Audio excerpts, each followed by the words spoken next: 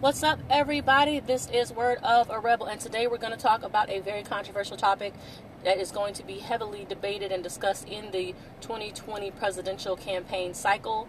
It's definitely going to be mentioned in the debates. We're talking about reparations.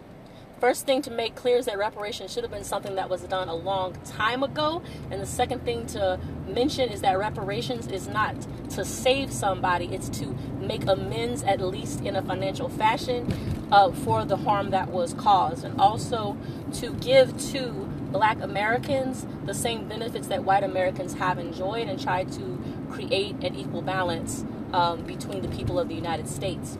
Now, for example, we don't call it reparations when we speak about the post-World War II assistance that was given to many white Americans in order to buy their first properties. The assistance that was given to buy these properties was not given to Black Americans. As we know, there was active oppression and discrimination in lending practices, in offering of monies for assistance in programs.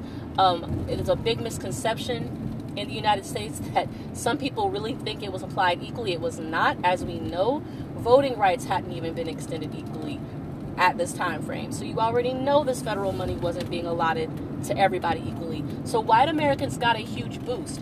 They were able to lower their cost of living because they owned their own properties. It allowed them to save money and send their kids off to get higher education, which meant continued generational wealth. And also that property was wealth that they could then pass on to their family. So it built exponentially from the post-World War II generation all the way to the present day. And so reparations is seeking to level the playing field. And like I said, it should have been done a long time ago, right? You know, this is something that could have been taken care of many years ago. But as we know, this was a constant, consistent battle. Certain people in the United States flat out don't want to admit to how wrong slavery was, don't want to admit to how long-term the ramifications of slavery has been for the United States, and in particular Black Americans, how long-term this struggle has existed. Also, don't get it twisted. Just because we have many examples of successful Black Americans, that doesn't mean that reparations should not be paid. Because the reality is, every Black American today, whatever situation they are in, economically speaking, it took struggle. It took like 2, 3, sometimes 5 times as much struggle as a white American to get to whatever level it is that this person is at this present time. So don't get it twisted. There's a lot of successful Black people. That is very true. But still, reparations are still owed, because it's reparations not only for the suffering that was endured in the past, but also the additional struggle and challenges faced by Black Americans just to get to where everyone is today. And that's basically the why of it. You know, the United States has to make amends for these human rights abuses that existed for hundreds of years. And we still have not properly remedied the issues related to slavery and the aftermath thereafter.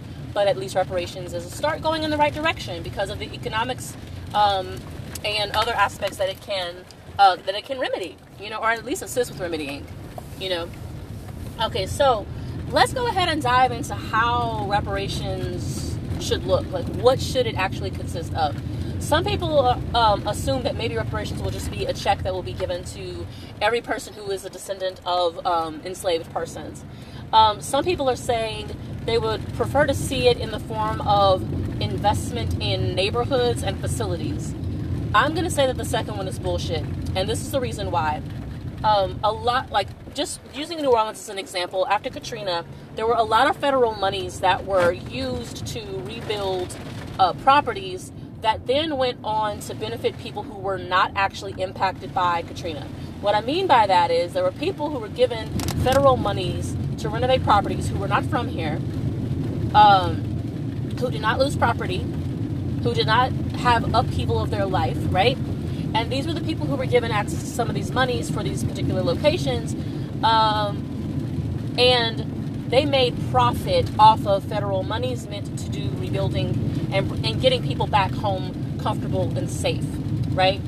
The federal money was misallotted in that way. It was not used to uplift and build up the people of New Orleans who had suffered so much as it was just, let's rebuild the city so that it can function again, no matter who makes the money or no matter who gets benefited. That was basically the route that it went, right? The idea was they just wanted New Orleans back functioning, It was not about necessarily getting the people back who were the property owners. It was just let's get the city running again, because New Orleans needed to be running for the country to function properly. That's basically the approach they made. So that means that if you're just investing in rebuilding properties and facilities and whatnot, and investing in programs or whatever, it's not necessarily actually going to benefit the people that you're talking about helping. That's a proven point, proven time and time again. So I was thinking about some of the inequity in the United States and how could reparations be applied in a way that directly impacted and uplifted people. Well, when you look at where some of the inequity stems from, aside from racism, looking at the inequity in a way that reparations can actually have an impact. One of those ways is property ownership. Because as we know, after World War II, there was a major move by the federal government to increase the number of property owners in the nation. The unfortunate side of this is that racism guided and controlled how that system was applied. The majority of the recipients of this funding were white Americans. And a lot of people have to admit that. If you're a white American, you have to, you can even ask your family, did grandpa and grandma get federal money for the purchase of this property? A large number of them did. Okay. What that ended up doing is it allowed for white Americans of that generation to own property, to have a lower cost of living, and they were able to set aside money, grow wealth, send their kids off for good education, and have some wealth to pass on to their children. And then, of course, it was able to grow for many Americans, for white Americans specifically. It was able to grow and give to grandkids and great-grandkids. And now we're seeing the great-grandkids will be benefiting in this next generation. So the reason I'm pointing this out is because even though we have a lot of successful black Americans, they didn't get the same kind of assistance. And that's something that's not often talked about, and it needs to be understood. So something that reparations can do is address this issue, so that across the board, all black Americans should receive reparations that would equate to what white Americans received. So you're talking about like down payment and closing costs being covered, so that a lot more people can buy their first property. For people who already own property, they could simply receive a refund check, reimbursement for the fact that they did that on their own. Okay? That's what reparations should look like. Giving people that same equivalent boost upward in mobility. Now, the next thing that reparations could look like, in my personal opinion, would be all black Americans should have $0 owed in student loans. Off top. If you owe student loans, you should have them forgiven 100% across the board. If you've already paid towards your student loans, you get all that money back. That's what I feel. That's what reparations needs to be, okay? That's one of the things that could be done. For those who have not gotten, job training or certain education that they would like to have to advance economically, that should be free of charge. For all black Americans, education of higher education or job certifications should be free. The reason I say that is because that was another offshoot of the movement for home ownership and property ownership after World War II. One of the major things was that white Americans were able to afford higher education for their children. So, making amends for that, all black Americans should get free higher education and reimbursement of any monies that they have paid so far. Another thing that's definitely vital to the situation is the health impact. I think all black Americans should get free health care. And when I say that, I don't mean at public health facilities alone. What I mean by this is people should get, black Americans should get, I said people, that means everybody. Black Americans should definitely get free health care immediately because as we know, the years of slavery and then the years of outright Jim Crow oppression, and even to this present day with the continued stigma placed on black bodies, there's this constant state of pressure. Even though, most black Americans will explain to you that not everybody really feels something on a day-to-day basis, but there's the constant knowing every day that it could happen. And that's a massive stressor. Also, looking at just the pressures of surviving and trying to build wealth and trying to grow and have a functional life, no matter what level of success someone is in, as a black American, there's an added stress. And so this has dwindled down on the health. And we know this for a fact. We see this in health outcomes. And, just number one, it's just a good look. It's just a great way of having reparations. Also, I want to say this, like I mentioned, not just the public facilities, but any facility this person wants to go to. And it should extend beyond, like, so-called, typical care. I'm not going to say traditional, because traditional care is not the kind of modern care that we have today. So I'm not going to use the term traditional. But free healthcare should extend to things like acupuncture, natural healing, herbal remedies, having doulas and midwives in the delivery room. All of this should be paid fully and completely by the federal government and the state governments. Definitely the state governments of the South. We just got to be honest, y'all. Okay? This is something that is owed. So when we talk about reparations, this is something that could be done that would immediately impact the health, the economics, and the education of all Black Americans. And it would be a starting point. I don't even think this is where we're necessarily in, but this is definitely a great move in the right direction to say empowering and investing directly into the people who are descendants of the enslaved Africans of the United States.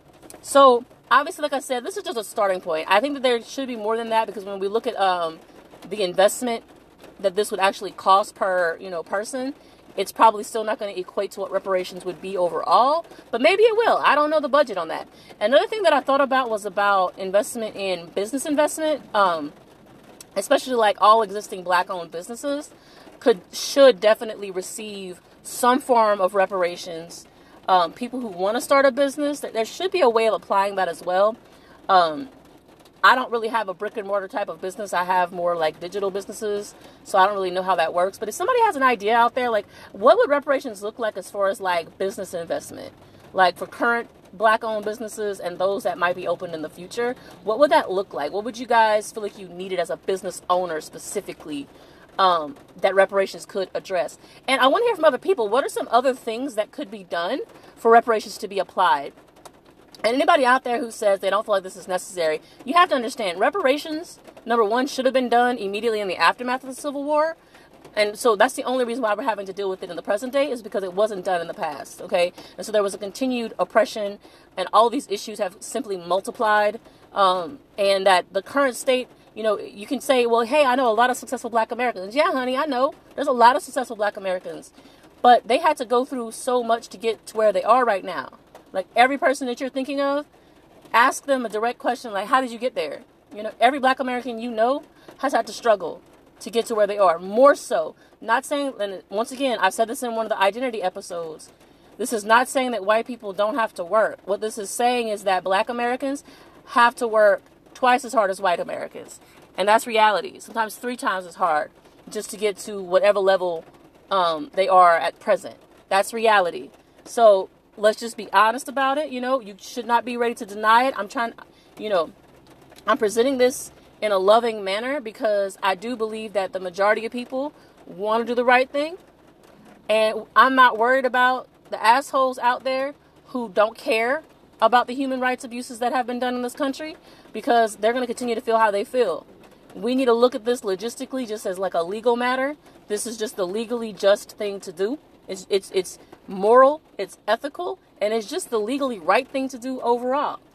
And if it's not already on the books, it should be, because it was on the books. And then, of course, the South struck back and was like, nah, we're not going to do that back then in the 1860s. Well, we have a chance to do better, and I think that we should. And I think a lot of people listening would agree with me. So whether you agree or not, hit me up at Word of a Rebel on Instagram, Facebook, and Twitter. Let's keep this conversation going. What do you think reparations should look like? And especially from business owners, I want to hear from y'all. What would reparations look like for you as a Black business owner? Peace.